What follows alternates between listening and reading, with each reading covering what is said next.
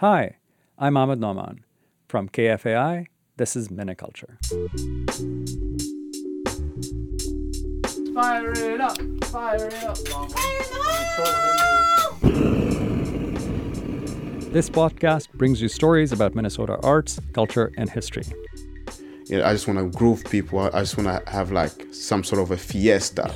Oh goodness, I want us to have our own building. Hey there, policeman, I can't breathe. Hey there, policeman, I can't breathe. Today, two sounds of the season.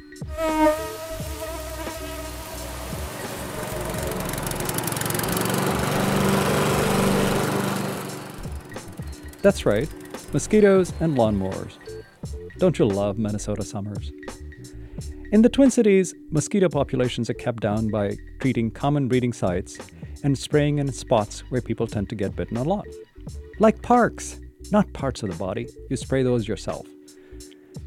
The idea is to make the summer more comfortable for everyone living here and to prevent the spread of disease.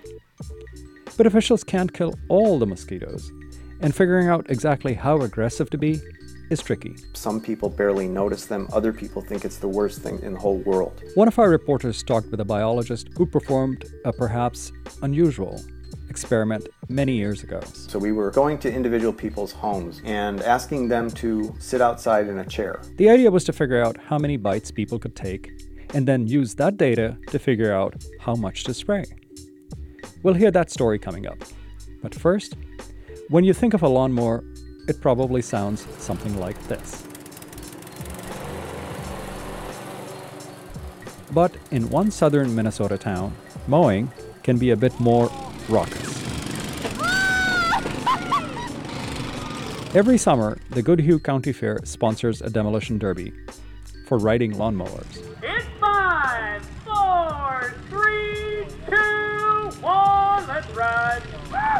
The last mower running, no matter how much smoke or damage, wins. Never thought I'd see something like this. Todd Melby hung out at the derby and produced this piece. I'm William Erickson, and we're in Zumbrota, Minnesota, Goodhue County Fair. Going to be a lawnmower demolition derby. Some of them get around pretty fast out there. We had one guy that was popping wheelies, and I bet he was popping 3-foot wheelies with the front end would go off on it, and yeah, that's kind of entertaining. We want to see stuff get wrecked. That's why you come to this stuff, right? Yeah, I mean, right. It wouldn't be no fun if everybody just drove off the track like nothing happened. You want to see people have to get drug off the track, right? All righty, what we're going to do, the top 3 from each heat will advance. So once we get down to 3, we'll stop it. Other than that, hit hard, have fun. Watch out for legs and stuff like that. Keep your hands inside your vehicle. Last year we had someone that kept on pulling their recoil, and someone got mad at them and was reaching for that recoil. The person that had that recoil, we talked to him already. He's got the same mower this year. He's not going to be as obnoxious with that recoil as he was last year. The most important thing, put on a show for the spectators, okay, guys? No whiny attitudes. All righty, have fun. We'll start first heat in 5 minutes. We'll call for the first heat. Thanks, guys. 5 minutes? Call for My name's Jason Bauer, and I got a Craftsman 6-speed mower. I bought it for cheap and just cobbled something together. Welded some bumpers onto it, put a leg cage onto it. Oh, that seems solid. Nobody's going to hurt you. No, but when a mower hits it, it's a little bit louder. How fast will it go? It only goes about like 5 miles an hour, so it ain't very fast. Are you kidding? Yes, that's my nickname. I like cats. So, have you done this before? No, this is my first time because I got roped into it. I told them if they put a comfortable seat on it, I'd do it, and then they did. So I got to do it now. So, what's your strategy tonight? Do you have one? I don't have one because I don't know what to do. That's why I'm nervous mostly. Apparently, I'm supposed to hit people in the tires and not get hit in the tires. Brian McCoy. It's painted bright pink for breast cancer awareness. I got my kids' names on there and a couple bras to save the second bases. Breast cancer is a big thing that I like to donate and help with the cause. And we're going! Uh-oh!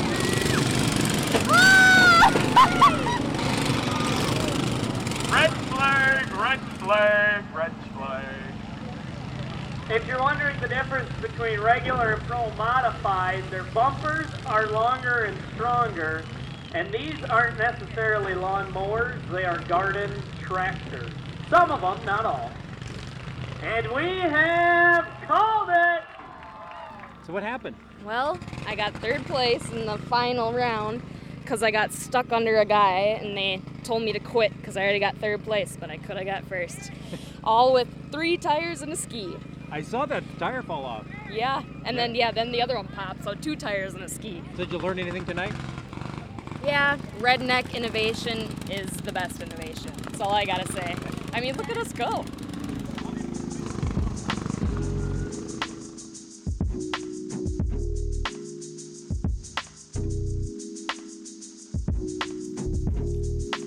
That piece was produced by Todd Melby. He's a reporter and editor here at KFAI. But back to the blood-sucking bugs.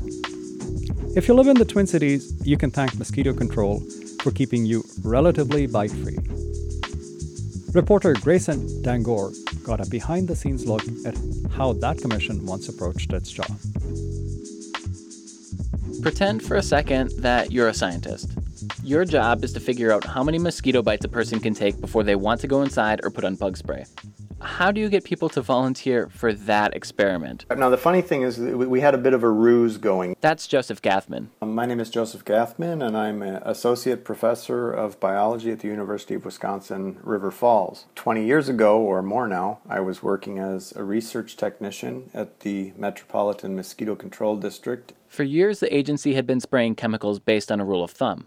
The rule was to keep the average person from getting bitten more than twice in a 5-minute period. But they had no data to back that up, so they needed the experiment, and for that, they needed volunteers. So we were going to individual people's homes and asking them to sit outside in a chair. Researchers did not, however, say anything about getting bitten. They just asked the homeowner to fill out a survey. It asked questions about how they spent time outdoors and about mosquitoes, but only in general. But what they don't realize is that one of the crew members would be observing them and recording their behaviors. The researcher would watch them itch and squirm for 5 minutes. Then they gave the homeowner a second survey. It asked how bad the mosquitoes had been in the previous 5 minutes. Clever move. Now they could learn how bothered people were getting at that specific moment. They didn't have to rely on memory like other surveys had. But they still needed to know how many mosquitoes there were. So another researcher counted them. Wait, how do you count mosquitoes? It turns out you just need a net and some bait. We came up with the idea of baiting the device with ourselves. We would stand there for the 2 minutes and then drop the net around us. And then you're trapped inside a cylinder of mesh of netting with hundreds and hundreds of hungry mosquitoes sometimes. I got the record. 786, I believe, was the number. You heard that right. 786 mosquitoes. Thankfully, his sacrifice was worth it when the results came in. They found 2 main things. Thing number 1 was pretty good news. Their guesstimate of 2 bites per 5 minutes was actually right on. Mosquito number 3 was the tipping point. But the second thing they learned complicated the picture. The annoyance level didn't always match the number of mosquitoes very well. Gathman said when there's a lot of mosquitoes, people agree. Yeah, it's bad. But something changes psychologically below that 3 mosquito mark. When mosquito numbers are really low, the response of people is all over the map. Some people barely notice them. Other people think it's the worst thing in the whole world. I'm talking about when we get maybe 2 mosquitoes in the net, maybe 1, and the person is freaking out. He said this was probably not the result his bosses wanted to see. It brought up an issue for mosquito control that's never going to go away. You're going to have a lot of people who are really annoyed no matter what you do, because it doesn't take many mosquitoes to set those people off. True. But at least the researchers figured out how to keep most of us happy. And their methods seem to be working. Mosquito control still uses the results from the experiment 25 years later. That reminds me. The people who volunteered to get bit without knowing it, did they ever find out they were the guinea pigs? I don't think they ever knew. Maybe afterward we gave them a flyer. To those anonymous Minnesotans who suffered bug bites for science, thank you from all of us. For KFAI, I'm Grayson Hensley Chapman.